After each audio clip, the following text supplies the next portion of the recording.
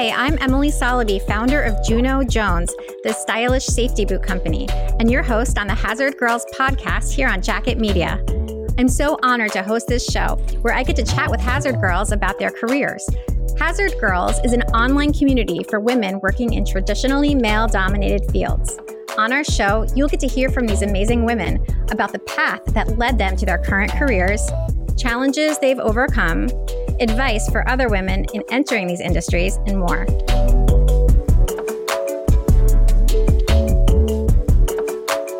Today we have a new episode from our series with the Princesses from Reinvented Magazine's Princesses with Power Tools calendar.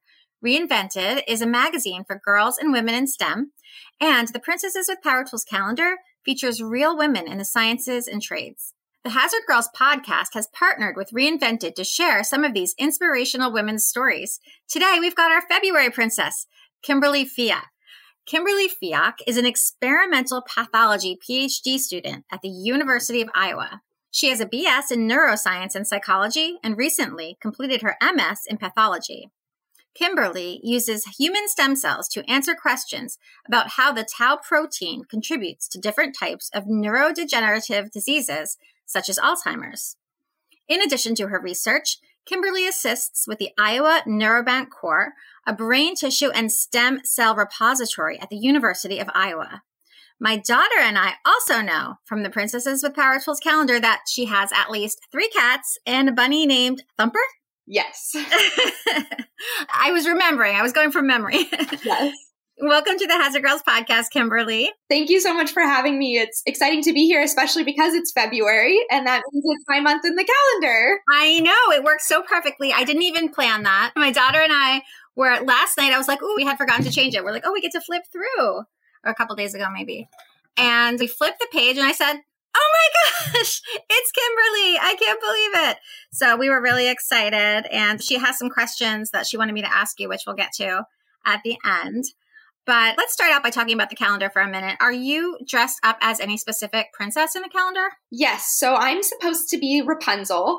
Tangled is actually my go-to movie when I'm sick. So when I'm sick and home from work with the sniffles, I cuddle up on the couch and I put on Tangled because I love the songs and it's just a very feel-good movie. So I was really excited to kind of apply my story and about the work I do to Tangled because I feel like it meshed really well.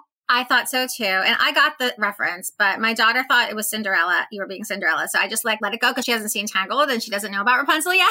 She's 8. So I think she's old enough to watch Tangled now. Oh yeah. My mom didn't know either. So it was okay. I sent her a copy of the calendar and I was like, look, this is so great. And she was like, who are you? I was like, ouch. No. So that's okay. All that matters is that if you've seen Tangled and you get it, that's great. If not, maybe you'll watch Tangled now. Who knows? So well, we're definitely going to watch it now.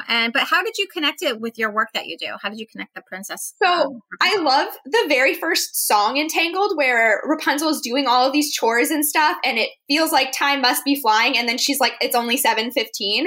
And I felt like that is my life every day at work. I'll feel like I'll be doing a million things. And then I'll sit down at my desk and I'll be like, it's been 10 minutes. So I think that really connected with me. And then she talks a lot about wanting to see the glowing lanterns, and that's her dream. And there's a song later in the movie where she's talking to other people about their dream. And I really connected with that because I was told by many people that being a scientist and that being my dream was stupid and that I wouldn't be able to achieve it. So I really connected with the fact that she wants to support everybody and finding their dream. And that's kind of my goal with my platform and also just being a role model in science. So I connected that. And then, of course, my neurons do glow. I can add things to them to see them glow under the microscope. So I felt like that fit with the glowing lanterns. That does sound perfect. And I wanted to move on to talk about your background, but I can't because what you said was, it kind of grabbed me by the heartstrings there about being told that you couldn't make it in science. Did someone tell you that growing up, or is that something that you've just heard that other people have been told? No, so this actually did happen to me, particularly when I was in college. I was diagnosed with bipolar disorder my freshman year of college, which wasn't really a surprise. I have a family history of it, but I really struggled to manage that. I was on my own as an adult for the very first time in my life. And also had this brand new diagnosis of a mental illness, which came with medication and therapy and all of these things. And I wasn't doing the best job managing. And I went to professors and asked for help. And there was a professor who told me that I was just making excuses. I was a bad student. I had other grad students in my life that I had worked for that told me that I would never make it as a scientist because I struggled with math. I struggled with some basic science concepts just because my brain works differently with my mental illness. And so those kinds of challenges were really what they looked at and said, you can't be successful because of this, rather than saying, we may need to just provide you with different support. You may need different things to be successful. They just said, you're not going to make it. So that was really, really difficult. But being a scientist has been my dream my whole life. So when we talk about dreams in the movie, like that has always been my dream. So I took that as an opportunity to say, I'm never going to convince you otherwise. So I'm just going to work on believing in myself and using that as my motivation to achieve this dream, rather than spending all my time and energy trying to convince you that I'm good enough. I'm going to know I'm good enough and just go for it myself. So it doesn't really matter what other people think or what they're saying to you. It's not going to affect what you know about yourself and what you know that you can try to do. Exactly. It was really hard to hear that from other people because they're people you look up to and you value their opinion, especially when you're an undergrad. You really look to the professors and the older students for guidance. But I knew in my heart that this is what I was meant to do. And so I just was like, okay, maybe these couple people don't believe in me, but there's got to be other people that do. And sure enough, I went to grad school and found a whole host of people that support me and really found my way into being a scientist. So it's really hard at first, but I've learned that a couple people saying one thing is not, the definitive be all to end all about like what you can and can't do. Like you're the best judge of what you're capable of. Well, that just really speaks to, your character and your inner strength. But I'm just wondering where you got that inner strength, because I think so many people would hear, especially a professor, say something like that to them, and they might give up. Where did that come from? Yeah, I had to have strength at a very young age. When I was very young, my mom was diagnosed with cancer. My parents got divorced. We moved. So I had kind of a lot of tumultuous things going on when I was younger. And I feel like that is kind of where I developed resilience. And then when I was in high school, my father unexpectedly passed away. And so that kind of just added to the resilience and then the determination I had to, prove to other people that despite these setbacks, I've overcome worse. So like not managing my health well in the beginning, like I had overcome so much worse in my life that like I knew I would be able to figure it out eventually. And I think that's kind of where that came from. Well, I'm sorry to hear about your father and I'm sorry to hear about the things that you've been through, but your strength is so inspiring. And thank you for sharing that with us. Yeah, thank you. I think that will make a huge difference in a lot of people's lives and perception of themselves. And, like little bits of information like that you're sharing, it might only take a few seconds to share it, but it could really change someone's life. Definitely. And I feel like particularly with mental health in science and STEM, I feel like a lot of people are discouraged from it because they struggle with their mental health. And that's really my goal, is to show people like I'm doing it. So like a lot of people like will say like, oh, you can do it. But I'm like, I'm here. I'm showing you I have this mental health challenge. I talk about it openly and I'm also doing my job and, achieving my dreams and making it come true. So I want to be an example and showing people that like it really is possible. It's not all just talk. Yeah. Well, we did touch on your background some, and it sounds like you've had a very challenging childhood. Where did you grow up? And do you want to share a little bit about, your background in sciences and how you got interested in science? Yeah, absolutely. So I grew up in Arizona, and I will say I did have some troubling times, but I did have great times in my childhood too. So my childhood wasn't all full of bad things. I had two great homes after my parents got divorced and a great 13 years with my dad. And so, so I grew up in Arizona, and I always knew I wanted to be a scientist, but I didn't really know what that meant. So I remember being really young and people ask me what you want to do. And I would say, I want to be a scientist. And they'd be like, what does that mean? And I was like, I don't know. Like I had no concept of what scientists do, but it just seemed what I wanted to do. And then after my mom was diagnosed with cancer, I was like, I'm going to cure cancer. Like I'm 5. I'm going to do it. Nobody else has been able to do it, but they're not me. And like, that's where I'm going to do it. And like, that was confidence that I wish I still had. But that's kind of what started it. And as I got older, I remember learning about different types of science in school. So for a while, I wanted to do chemistry. I wanted to do drug development and drug design. In high school, I loved my AP chemistry classes. So I was really set on that. And then when it came time to go to college and apply for school, I applied to every school basically as a chemistry major, with the exception of the university I attended, the University of Texas at Dallas. I applied as a neuroscience major, with no background in neuroscience whatsoever, no idea really what that meant, but I was like, brains sound cool. So I could probably learn about this for 4 years, like no idea what I was going to do with it because I was still kind of set on chemistry, but I applied and I was a neuroscience major all 4 years. And now I work in neuroscience research. So I don't do anything chemistry. Chemistry kind of scares me now. So, but it's kind of cool to see how it changed. I also really had an interest in forensic science for a while as well that I've kind of weaved into my current work. Okay, so you chose this major before being diagnosed with your own bipolar disorder? Yes. So I was diagnosed with obsessive compulsive disorder in high school. And I kind of had a suspicion that eventually I might be diagnosed with bipolar disorder. The likelihood was incredibly high because I had a very strong family history of it. If not that, at least something else. And I had seen it with other family members that had gone through similar things. So I was kind of anticipating that I would have some additional challenges. And I already had struggled with my OCD. But I actually was not interested in, have never been surprisingly interested in mental health research. I think it's super important. I commend and love and respect all of the people who do it, but that was never my passion. My passion was always disease research. And I know that can be kind of confusing, but more like diseases that physically change the brain rather than mental health and mental illness tend to be more of the way that your brain communicates and talks to different areas of your brain with signaling. I'm more interested in how like the brain is physically changed by disease. And when we think of things like cancer, neurodegenerative diseases, things like that. Okay. Now, can you, since you just started explaining it a little bit, maybe you can go a tiny bit deeper into your research and what, in layperson's terms, like going a little bit in depth about what you're doing. Yeah, absolutely. So my degree is in experimental pathology, which I tell everyone is a very fancy way to say that I use different types of techniques to answer questions about disease. So pathology is just the study of disease. And most people do pathology research without realizing it. Anybody who's studying any disease is doing pathology research. But I'm really interested because of my neuroscience background in diseases that affect the brain, so neuropathology. And specifically, I study neurodegeneration, so diseases that cause neurons to die. Well, actually, neurons die, and as a result, you have a disease. So things like Alzheimer's disease is the most probably well-known, but I work on others called frontotemporal dementias. So there's a protein in these diseases called tau. And this tau protein is a normal protein in our brain. We have it. It does lots of great things. It helps our neurons communicate with each other. It's awesome. We don't want to get rid of it. But somewhere along the line, tau can have issues where it breaks off of the axon where it's supposed to be doing its normal job. And the more that happens, the more free-floating taus there are. You can kind of think about it as like, if you have little like drops of food coloring or something in water, the more there are, the more they blend together. And it's kind of the same way with tau. So the more free-floating tau there are, the more they stick to each other. They find each other. Those create what we call aggregates. And those aggregates fill up the cell so much that it can't do what it's supposed to do and the cell dies.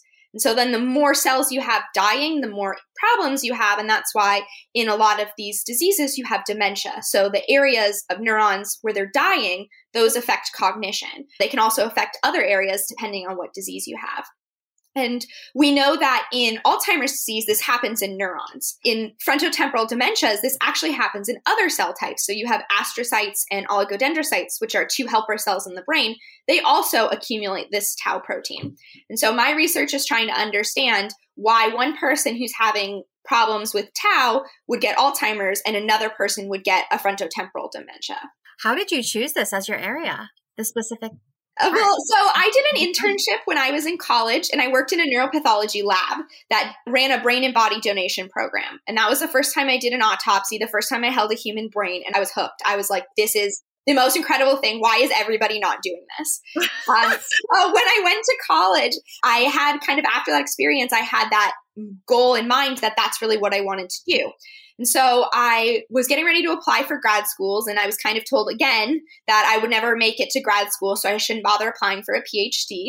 So I listened that time. In hindsight, I'm still glad I listened because that was the right call. I did a master's degree first, which gave me a lot of confidence as a scientist. And so I started working with the PI that I work under now, Dr. Marco Hefti, who studies tau, and he studied a lot more about tau protein in development because it's really important for normal functioning. But as I worked more and more in his lab, I started having all these questions about why tau was doing one thing in one context, but doing something different in another. And I was really curious as to why some people would get sick with one disease and another. And, Alzheimer's disease is huge in the field of research. There's a lot of money and a lot of researchers looking at it. But some of these lesser known dementias, like frontotemporal dementias, are not getting as much attention. And so I really wanted to know, is there a way that we can find a link between what's going on between these two diseases, where if we can come up with therapeutics for one, it might help another? And so that's kind of what got me interested in it. There was all these diseases that were happening that nobody really had an explanation for, but there had to be something different about them where you're not seeing the same disease process in both. Oh, that's fascinating. And this might be a political question, but why is it that Alzheimer's is getting more funding? I think it's one of the leading causes of death. It's just very prevalent. It affects, I think, just a large it affects more people. I think part of it too is that people are more familiar with it. And so people want to put money into finding cures for diseases that they're comfortable and familiar with. And then the more that has grown, the more people have put more money into that. And that's not to say we shouldn't be funding Alzheimer's disease research. We absolutely should. It's just there are other diseases that are also caused by the same protein that don't seem to be getting as much attention. And I think that's just because maybe people don't know about them. A lot of people seem to know someone with Alzheimer's disease, but maybe not as many people know someone with a frontotemporal dementia. And so they just might not know how important it is to be funding that research as well. Mm-hmm. And in your ideal world, what are the implications of your work? What are the clinical implications? Oh, yeah. I mean, in my ideal world, I would love to discover something that would reverse this tau aggregation, because that would become essentially the most important therapeutic target. So with Alzheimer's disease, you have another protein that causes disease, beta amyloid. And that probably people might be familiar with because of the recent drug that came out that was targeted at beta amyloid. That was FDA approved, but they were on the fence about the approval, and it was kind of a whole big deal. And they found that using that drug didn't reduce cognitive decline. So people still experienced the cognitive decline, but they reduced the amount of beta amyloid in their brain. And that was really additional evidence to kind of what we already know as tau researchers, that it's the tau accumulation that's actually leading to the cognitive decline. The biggest problem with Alzheimer's disease is memory loss. That's a big symptom that people want to cure. They want to prevent people from losing their memory. So if we can figure out a way to stop tau from accumulating and stop tau from killing neurons, we could potentially protect people's memories. Hopefully indefinitely, maybe at least just for longer. This is amazing. And thank you for sharing all about your research. And a lot of this, so I spoke to a PhD student in the Hazard Girls group. I thought she could maybe help me out a little bit because this isn't really my area. So I was like, what should I ask Kimberly? And so she was, talking a little bit about the clinical implications. And that's why I thought to ask you about that. And I'm glad I did. And she also was asking, a question that she had for you was the following. She said, have you encountered any interpersonal challenges in academia, and how have you managed those? And she said she's found that the supervisor-student relationship can be unique and also difficult to navigate at times because it's like they're your boss, but also kind of like your parent in a way, while also having a scarily high level of power over your future career prospects. And she was wondering how that was for you and how you've navigated that. Yes, I think that's a really great way to describe it. I do feel that way at times with my PI. I'm very, very fortunate. My PI is incredibly supportive. He has been through a lot with me in the 4 years that I've been a grad student in his lab, both professionally and personally. So the relationship you have with your supervisor very much does make a difference in terms of your PhD, the support you feel, and your long-term goals. There have definitely been challenges more on my end than his end, where I'm having problems in my personal life where I'm not sure how much is okay and appropriate to share with him, but particularly with my mental health. But when I think back on the question of what do I need to succeed, if I don't share some of those things, he doesn't know how to support me.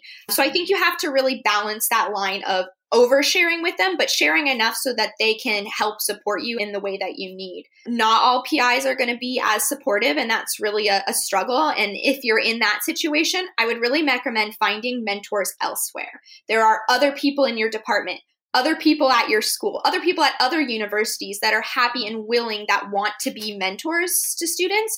So if you don't feel like you have that relationship with your PI, don't fret. Start looking to other individuals that might be able to serve that role and see if you can kind of fill that with a different person. I'm lucky that my mentor and supervisor is the same person, but for a lot of people, those are two different people. I also, as a side note, I thought that their comment was interesting about, balancing their boss and kind of like a parent, because my PI actually officiated my wedding last year. So I'm very lucky that he was so supportive. He'd been with my husband and I had started dating when I was a master's student. We got married when I was a PhD student. So we felt like that was a really special honor that he'd been there with us for that whole journey and to officiate it. So I know that's not something that everybody will get to say, but I feel really lucky that I have such a good relationship professionally and personally with my boss that he got to be part of that special day. And my whole lab was at my wedding and it was beautiful. So that is amazing. Wow. I'd love to see pictures of that. Have you posted those online? Yes, I'll show you after this. Okay, great. So what would you say, because it sounds like, it doesn't sound like it's been an easy journey, but it sounds like you're really navigating it well. So what would you say has been your biggest challenge in obtaining your PhD so far? I think the lack of confidence I had in myself as a scientist in the beginning was really hard. And it was because of, I could always hear in the back of my head the people that had told me I was never going to make it. When an experiment would fail or I would fail a test, like I'd be like, oh, they're right. Like I could just feel myself losing confidence when things would go wrong and more believing them. But I had to remind myself, and I've had plenty of support on the Instagram science community from this as well, is that everybody makes mistakes. Everybody's experiments fail. Everybody fails tests. Maybe not everybody, but a lot of people fail tests. A lot of people don't do super well in classes. A lot of people struggle. That doesn't mean you don't belong. That doesn't mean you're not a good scientist. That means you're just like everyone else going through a very difficult time in your career obtaining a PhD. And so I have worked really hard, particularly over the last 2 years, to really build confidence in myself as a scientist.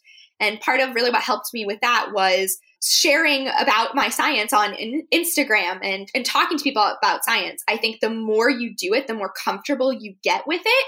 And that really improved my confidence and made me feel like I am a scientist. Like, that's weird to say because I feel not like that because I'm 25 and I don't feel like an adult, but I am a scientist and that's what I do for a living. And that's really cool to finally say that 5-year-old me would be super proud. Oh, that's amazing. So what's your favorite thing about it then? What's your favorite thing about doing your PhD? Oh my gosh. I love that we're very much on the cutting edge of research. So a lot of times when you get further into your career, your path goes to different ways. You may take like a tenure track way. You may go into industry. You may do something completely unrelated. And so I love that during my PhD, I'm like, I can explore any idea I want and I can just do it. And obviously maybe it's more complicated than that, but like I can have an idea about a project and I can see it come to fruition and then I can write about it and I can talk about it with other people. And that I feel like is something very unique to the time in your PhD where you're not maybe as constrained with coming up with ideas as you could be in different avenues of your career. So I love that part. It's the most exciting thing. If I'm not interested in an idea or an idea is kind of fizzling out, I can just have a different one and I can explore something completely new. And I love that. It's super fun. Oh, that's great. Well, okay. This brings me to a couple of my daughter's questions. And I told you my daughter's 8 and we have your calendar. We have the Reinvented magazine calendar and we just turned it to your page and we read it together. She would like to know, she had 2 questions. Number 1, why is your favorite color yellow? Oh, excellent question. Yellow makes me happy. And I feel like there's really nothing that's yellow that doesn't make people happy. So I love that. Anytime I see yellow, it brings me joy. And so that's why it's my favorite color. I love that. So many beautiful yellow flowers and sunshine. Yes. And she wanted to know, do you study animals' brains too, like your cats? Interesting. So we actually do a little bit of that. Predominantly, we study human brains. But when I first started in my lab, we actually published a study that looked at cat brains and that cats actually experience the same type of pathology as humans do in Alzheimer's disease. It's not exactly identical, but it's very similar. And I do get to work sometimes with different people in different labs who study different animal brains. So I don't study my cat's brains though, because they're still alive. Not my exact cats, although it is fun to see all the different ways that they learn.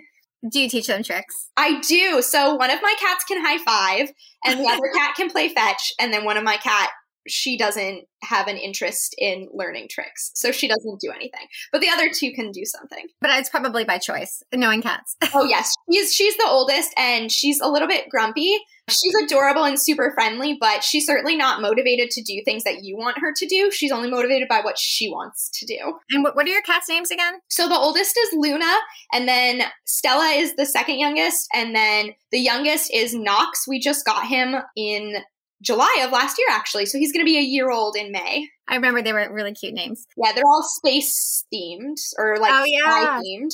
Yes. Okay. I was wondering about your work with Iowa Neurobank Core. Can you tell us about that? What exactly you're doing with them and what is their overall work that they do? Yeah. So the Iowa Neurobank Core is a brain tissue and stem cell repository. So what that means is after individuals pass away, either those that have a neurodegenerative disease or those that are what we call control, they pass away of something else, they can actually sign up to have their brain donated to our bank. And what that means is that we collect that tissue and save it in our lab so that researchers across the world can reach out to us if they need tissue for a type of experiment that they're doing to answer questions, which is an incredible resource that we have. A lot of research is done in animal models because that's the easiest way to test things before you eventually go to clinical trials for humans. But some questions just can't be answered in animals because they don't always experience the same things that we do. So working with human tissue is such a vital resource for answering bottom line questions is, does this happen in a human or not? So I love that we do that. And then the stem cell repository part of that is adults have lots of tissue like skin, and you can take a small piece of that skin from someone and grow it into stem cells, which is a type of cell that can become any other cell type in the body. And so we bank that tissue as well so that individuals who may have died from a neurodegenerative disease with a specific mutation, we can bank that and then use those cells and see if those cells are different with that mutation than cells from another person that may not have that. So it's essentially a resource for researchers across the world to have access to human tissue. I think it's so amazing that you're doing all of this work and also that you're so willing to share it with young women and just with the community in general, with your amazing communication skills, your ability to explain these things to me. If you can explain this to me, you can explain it to anyone. So I think it's really wonderful that you're doing this. And one of the ways you're doing it is through Reinvented Magazine, working with them and their Princesses with Power Tools calendar. So I was just curious. I was wondering, what that was like for you to do a photo shoot, to get dressed up as a princess or as Rapunzel and to do a photo shoot. What was going through your head? Was that something you always wanted to do or was it just so strange? What was that like? When I heard about the Princesses with Power Tools calendars, I knew immediately I wanted to get involved. I think the message is so important that femininity and the things that you love are part of who you are, and that doesn't change your ability to do your job. So I loved the message it was spreading, and also I just think it's so cool to dress up as a princess. Who doesn't love that? So I was nervous at first, though, because I had to wear this princess costume in my lab at my job where I work with my coworkers who don't see me dressing up like a princess every day. But it was really fun, and I actually had someone from the university come in to take the pictures. So it was really cool to talk to them about my research and why I was doing this, and then also just to be a princess at work. Can't say that I do that every day, so I loved that. It was a ton of fun, though, and I'm so happy with how the calendar turned out, and also just reading all of the stories from the other princesses and learning about their work. People think that when you're in STEM and you're a scientist, you just focus on your work and you don't find interest in other people's, but that's so not true. I think all of the work of the princesses is incredible, and I loved that I had the opportunity to learn about fields that I wasn't familiar with, and hopefully vice versa when they learned about my field. Yeah, it's so fascinating, and I love that I'm getting to interview so many of you and learn so much about the different fields you're working in. It's really great. Where can everyone get in touch with you, follow you maybe on Instagram, and also learn more about, I'd like for people to be able to check out your photo in the calendar. I don't know if there are any Reinvented Princesses with Power Tools 2022 calendars left or not, but you can check out the website and definitely get on the mailing list for next year's if there aren't any more left. But where can people find some photos to see of you dressed as Rapunzel? Yes, so they can see them on my Instagram account. My handle is The Path PhD, so like path like pathology. It's also the same on Twitter, so I don't necessarily have as many Rapunzel pictures on Twitter, but definitely on my Instagram and also some behind the scenes videos of filming in my lab and what that was like. So check that out. Yes, and of course, just to follow your work in general, not just for Rapunzel, but just to learn all about the work that you're doing in general. Well, Kimberly Fiak, PhD candidate and February princess from the Reinvented magazine Princesses with Power Tools calendar. Thank you so much for joining us today, for sharing your journey and for all of your work with disease research. And of course, for inspiring so many young women to pursue a career in STEM. Thank you so much for having me. I love chatting with you and hope everyone enjoys the calendar. I'm sure they will. You have been listening to the Hazard Girls podcast on Jacket Media, sponsored by Juno Jones, the stylish safety boot company. That's JunoJonesShoes.com. And you can go there to learn about our steel toe boots and to join the Hazard Girls community. I'm your host, Emily Soloby. Thanks so much for listening. We'll see you next week.